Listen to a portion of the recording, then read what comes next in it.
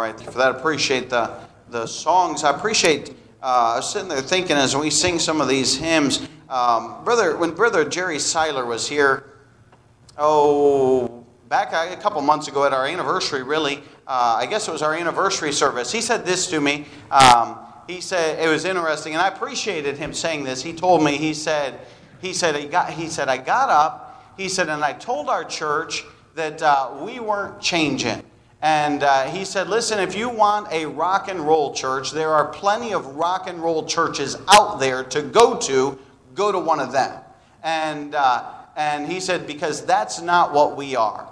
And I just appreciated that. It was encouraging to me. And I thought, there's a great truth there. You know, so many times people want to come in and they want to change this and that. And listen, there's some things about change that are okay. You do have to be careful. But there's some things with change that are just not okay.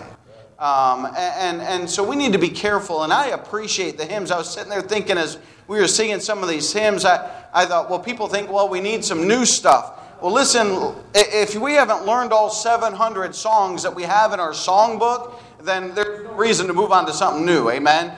We got enough old stuff to keep us going for quite some time, and just the words of the songs, they're amazing. I'm going to refer back to one of our songs that we sung. I pay attention to the songs as you sing them. Pay attention to the words. Sometimes we can, and I'm guilty of it, sometimes we get in the mode, we just sing the words, we know the hymn, but really I would encourage you as we sing those songs, pay attention to the words, and think about the words, and think about what they mean as we are singing those songs, and it will be a blessing to you and an encouragement to you. All right, that was free. That is not even the message tonight. If you have your Bibles, go ahead and open to Romans chapter number 5. And we are in I explained last week, that Paul, the Apostle Paul, is explaining salvation. I gave the illustration last week that many times we don't understand the whole of salvation. And I said this, you do not have to understand the whole of salvation to receive the Lord Jesus Christ. It's a very simple message. Matter of fact, Jesus said that even a child could believe. And so you don't have to know every detail about salvation, but there is something about knowing really what you got when you got saved and understanding maybe better the package that you received, the present of salvation that you did receive. And so we're in Romans chapter number 5, and Paul is going through some very detailed things here. And I was reading over and studying for this, and I came across Harry Ironside. He's an old-time preacher, and he said this in his writings. He said, the moment a man is justified by faith, he is also born of God.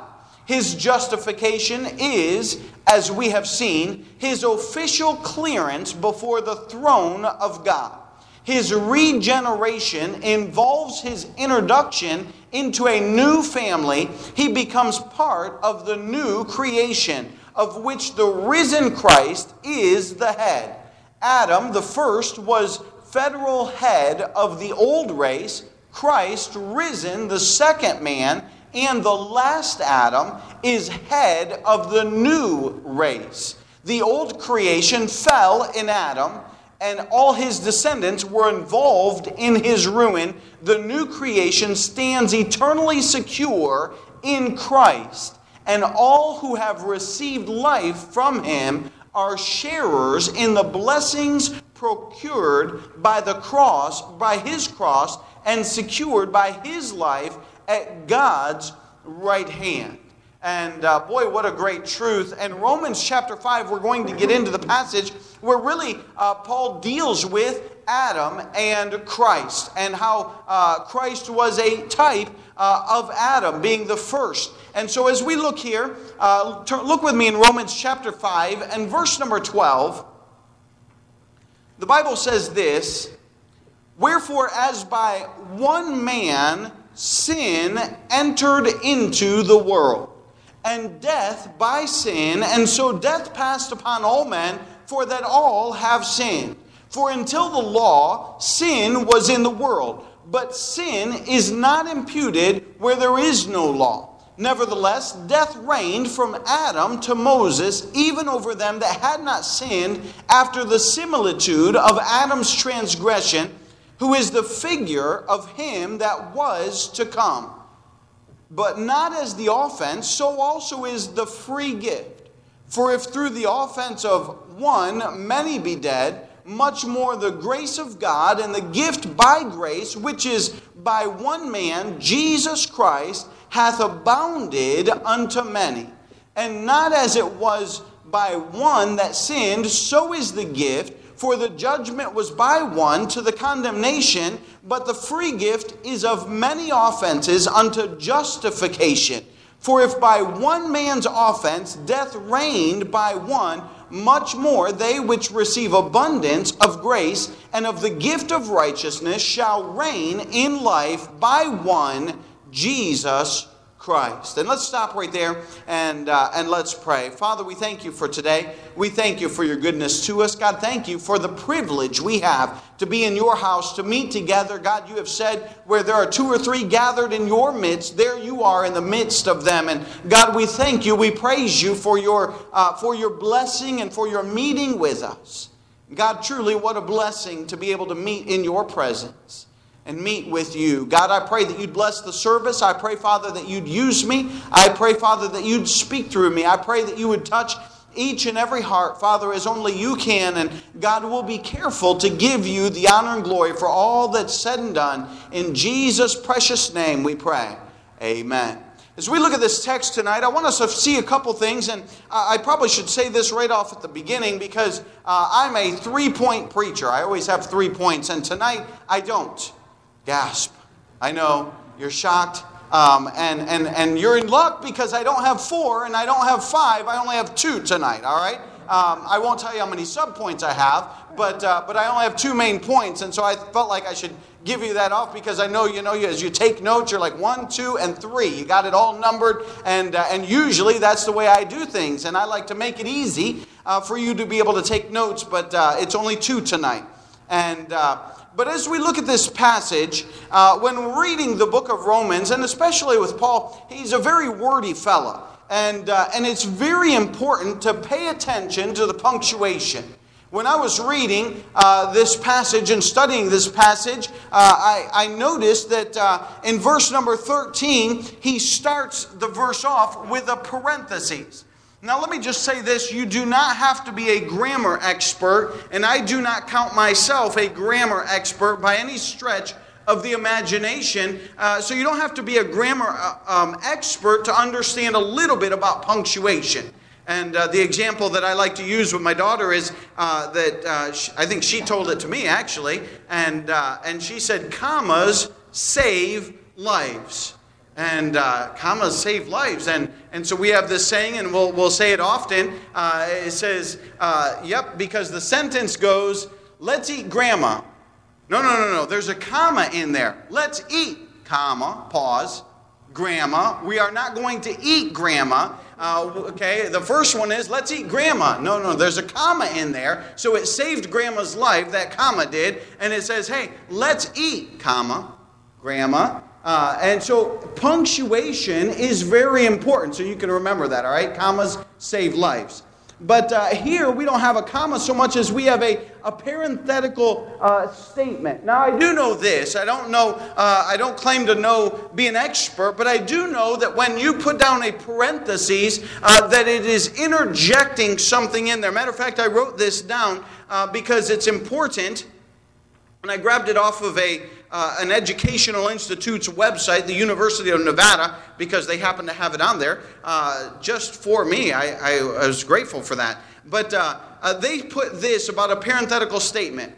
In essence, a parenthetical is just a phrase that is not essential to the rest of the sentence. However, just because it isn't essential does not mean that it isn't important. When used correctly, a parenthetical can add crucial new information to a sentence without disrupting the flow.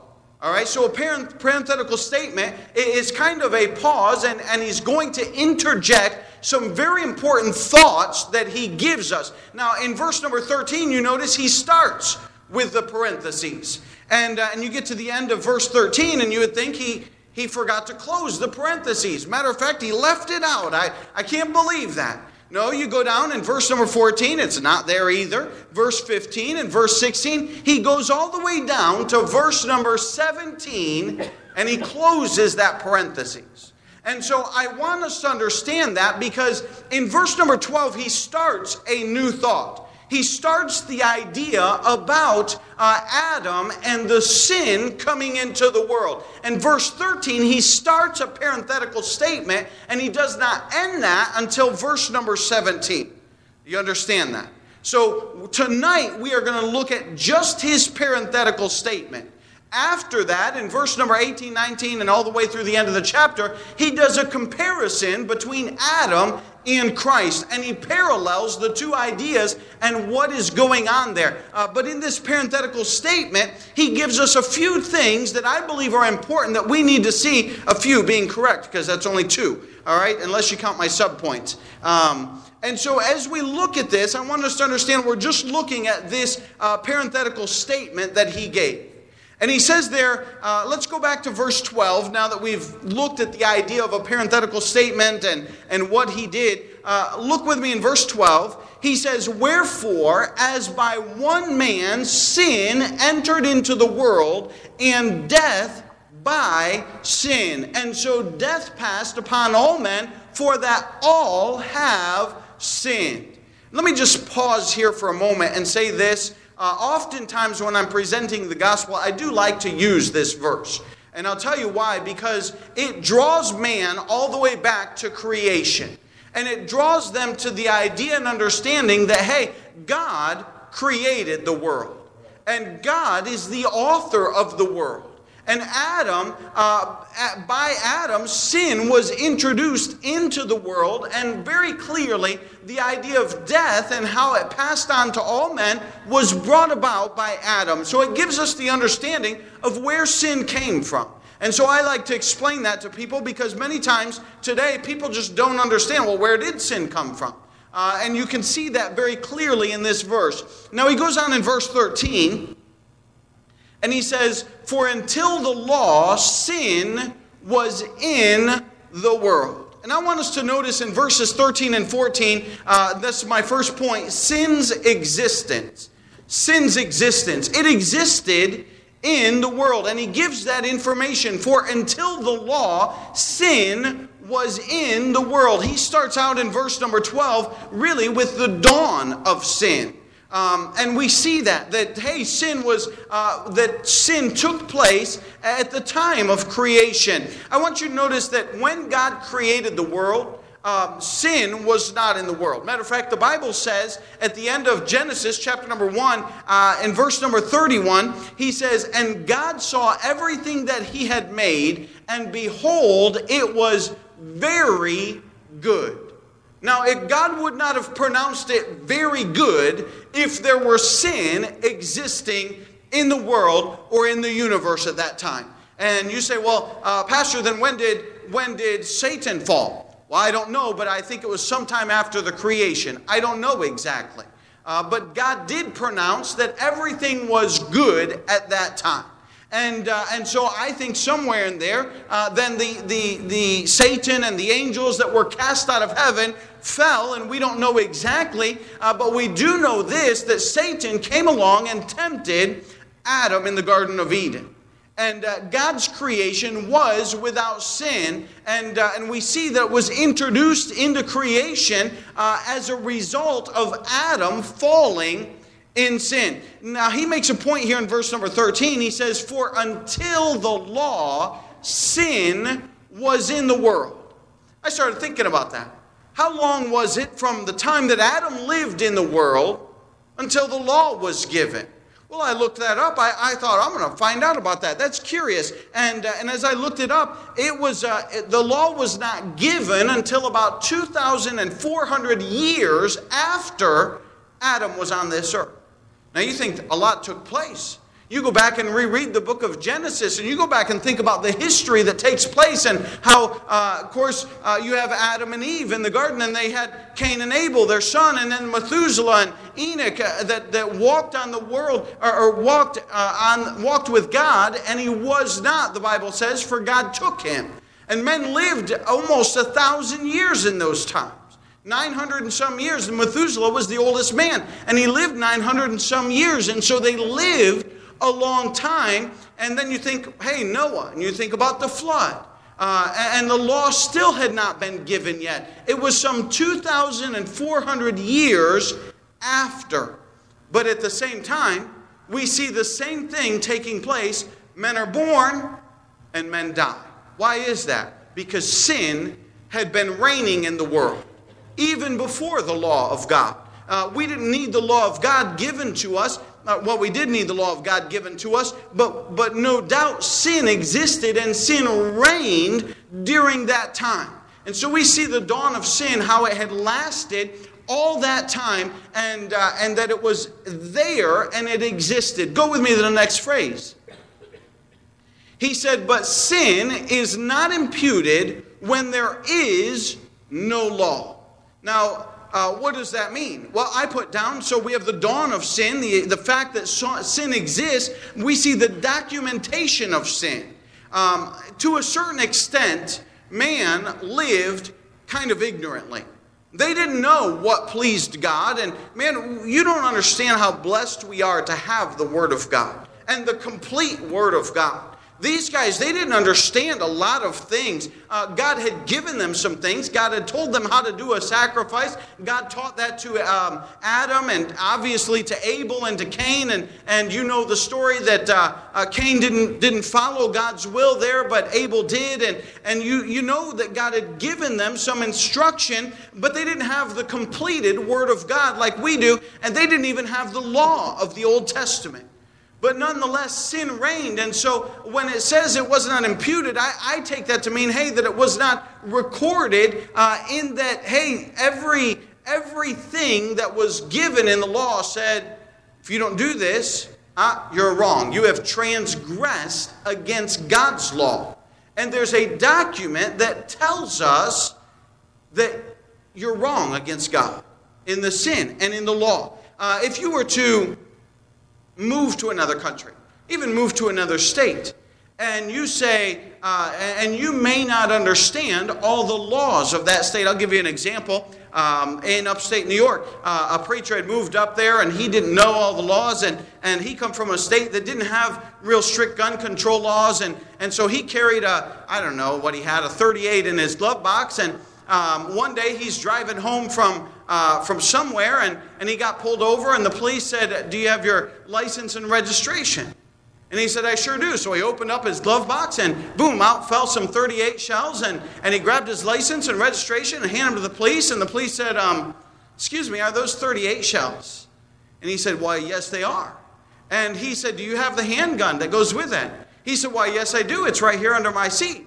And the policeman says, do you have a license for that? He said, a license for that? I don't know nothing about that. I just moved here. In the state of New York, it is a crime to have a pistol in your possession if you don't have a license for it. You're not allowed to own one in the upstate, in New York in general. And the police said, well, listen, that is a high crime. He said, you could go to jail for that. He said, we have one of two options. He said, number one, I can confiscate your gun right now. And he said, because you just moved here, I will let you off the hook, but I will have to confiscate your firearm. He said, or two, we can book you and process you and run you through the system, and you can go before a judge. The preacher said, take the gun. Take the gun. I'm not going to jail.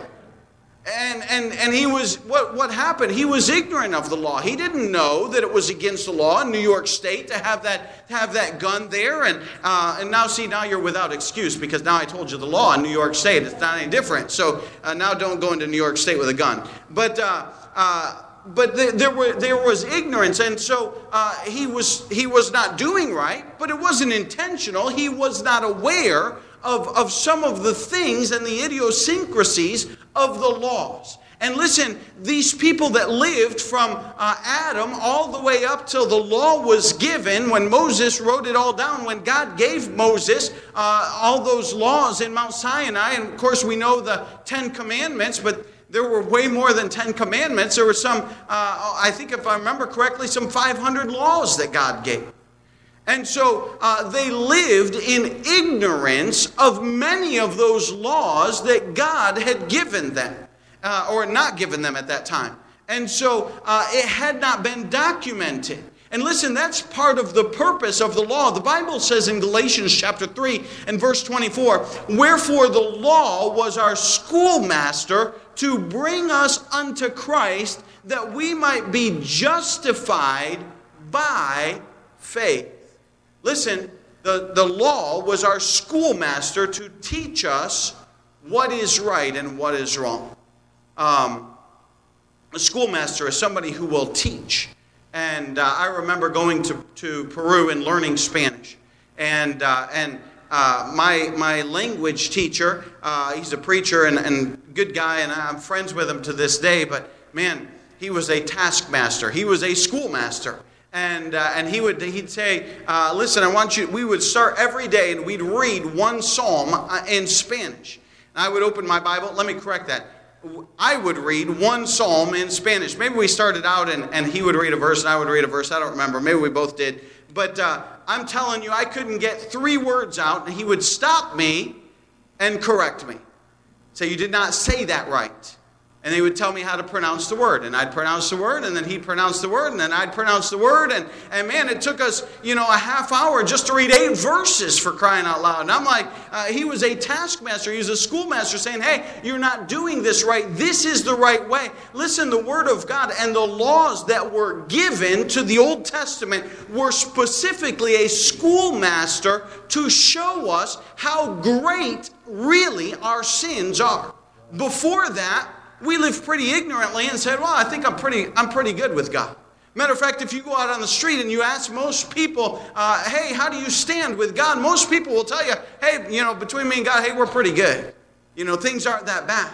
But when you start to bring the law in and say, well, what about this? Do you know the law says thou shalt not lie? Have you ever lied? And they're like, well, I'd be lying if I said I hadn't. I have lied. And then you say, well, the Bible says thou shalt not steal. And have you ever taken a pen that didn't belong to you? Well, I guess, yeah, actually I have. Well, that's stealing. And then you go on and you can go through even just the basic 10 commandments. And by the time you're done, you say, well, by your own confession, you're a lying, thieving, stealing, murderer at heart. And they're like, wow, I guess I am pretty bad. And with the law, it points out all of our fallacies that we think, well, they're not that bad and they're not that wrong. But it documents all of those things. And when we're forced to look at them, we realize, oh, we are pretty bad before God. And it says here in verse 13, but sin was not imputed where there is no law. So before the law, they just lived ignorantly of their sin. By and large, they did know there was a God. They did know there were things that they were supposed to do. But they did not understand the depth and the greatness of their sin. And listen, even today, it is good for us to understand, to go back to the law and understand how really great our sin is. And how many problems there are from our sin. Look with me at verse number 14. So he points out in the sin's existence, we see the dawn of sin, we see the documentation of sin. In verse 14, he tells us about the death from sin. Nevertheless, he says in verse number 14, nevertheless, death reigned from Adam to Moses, even over them that had not sinned after the similitude of Adam's transgression, who is the figure of him that was to come. And so we see death by sin. Go with me back to Genesis. Save your spot there in Romans. Go to Genesis chapter number 2. The book of Genesis is such an important book. There's so many important things that take place right in the beginning of Genesis that it's really something that is worth going over and over and over. Genesis chapter number 2 and verse number 16, I want you to see this. Genesis 2 and verse number 16. And the Lord God commanded the man, saying, of every tree of the garden thou mayest freely eat, but of the tree of the knowledge of good and evil thou shalt not eat of it, for in the day that thou eatest thereof thou shalt surely die. God had given a direct command to Adam. And we talked about it this morning. Listen, God's word is pretty clear. There's not much confusion about that verse. It's pretty clear. If you eat of this fruit, the Bible says that you will surely die. Adam ate of that fruit. And listen, at that day, he died spiritually inside, and he started dying physically on the outside. Sometimes we'll say, we'll kind of say in joking around, well, we're all one step closer to death. We really are. I mean, every day, hey, we're one day closer to death. We all have an appointment with death. And it's going to come, and there's nothing you can do to stop it. It is going to come, and it will come to every single person. And the fact is, that all stems from Adam. And listen, every person sinned. Even the Bible is very clear about that. And they inherited that death from their sin. And listen, life is very fragile. If you're not aware of that, life is fragile. The Bible says in James 4:14, whereas ye know not what shall be on the morrow, for what is your life? It is even a vapor that appeareth for a little time, and then vanisheth away. Ezekiel says, the soul that sinneth, it shall die. And listen, death is a consequence of sin. There's not a single solitary sinless person on this earth tonight. Every person is a sinner. Every person has done wrong. And every person, as a result, is facing death, because death comes from sin. And so he gives us the idea that, hey, death comes from sin in verse 14. Back to Romans, I was looking at verse 14. I said, that's not there. I was in Genesis. And back in Romans, verse 5, he says that. He says, nevertheless, death reigned from Adam to Moses. That would be before the law he's talking about. And it even reigned after the law. But I want you to notice too, this is just a minor point, but it's interesting to look at the difference of sin. He says there in verse number 14, even though them that had not sinned after the similitude of Adam's transgression. And listen, sometimes we like to pride ourselves in the fact that we're not as bad as someone else, or we haven't done this. Listen, the Bible is clear that even if you did not sin after the same type of sin that Adam sinned after, we're all sinners. We all have sin. And so because of that sin, we are deserving of death. So we see sin's existence. In verses 15 through 17, he does this. We see sin's existence in 13 and 14. And 15 through 17, we see salvation explained. Look with me at verse number 15. Because in 13 and 14, he leaves us really on a down note. We're hopeless, that we're sinners, and that we deserve sin, or we deserve death because of our sin. But in verse number 15, I love this. But not as the offense, so also is the free gift. For if through the offense of one many be dead, much more the grace of God and the gift by grace, which is by one man, Jesus Christ, hath abounded unto many. That last phrase is what I want you to focus on. Hath abounded unto many. He's saying in that verse, just as sin affects the entire world, and there's nobody that can escape from sin. Listen, salvation is available to all people. It abounds to many. And it's available to all people. No person escapes the grips of sin as it's hereditary. But listen, as far-reaching as sin was, so in salvation is offered. And I'm glad about that. Listen, you cannot out-sin the grace of God. I've heard people, I've witnessed to people, and sometimes people they're convinced in their mind They've told me, they said, well, I'm too big of a sinner. God can't forgive me. Well, listen, if God can forgive Saul, who was going around and murdering Christians and throwing them in jail, then I'm pretty sure he can forgive you. And I'm saying this, that, hey, God's grace is available to all people. And I'm grateful that he clarifies that. And that there's no sin that's too big for God. God is able and willing to forgive all people. And he hath abounded unto many. So we see that salvation is offered unto all people. There's not a chosen group of people. Sometimes people would lead you to believe, well, that just a select few are saved.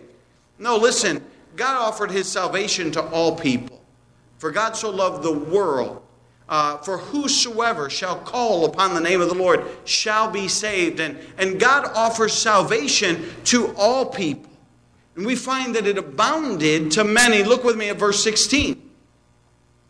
And not as it was by one that sinned, so is the gift. So every time you have the extensiveness of sin, you have the gift. For the judgment was by one to condemnation, but the free gift is of many offenses unto justification.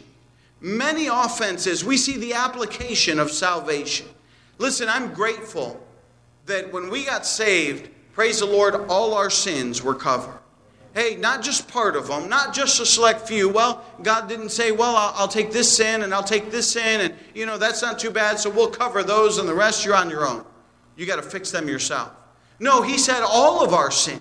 And listen, the many offenses, all of our sin have been covered. We sang that song that since Jesus came into my heart. We sang this second verse, and man, I saw these words, and I love this. The second verse says, I have ceased from my wandering and going astray since Jesus came into my heart. And he says this, and my sins, which were many, are all washed away. That's what we're singing about. Hey, to know that you have a clean slate before God and know that all my sins were washed away, and before God I am made just as if I'd never sinned. We've talked about justification. Praise the Lord that, hey, the slate is clean. And even though we may have many sins, hey, they washed them away. And we're grateful. What an amazing God that would save us and wash away not just part of our sins, not just some of our sins, but he washed away all of our sins. Listen, God can save anybody. And there's no sin that's too great for God to save that person. What an amazing gift that God has given us, the application of salvation. Look with me at verse number 17. It says, For if by one man's offense death reigned by one, much more they which receive abundance of grace and of the gift of righteousness shall reign in life by one, Jesus Christ. Listen, I'm glad this evening that he didn't just, he offers salvation to all people.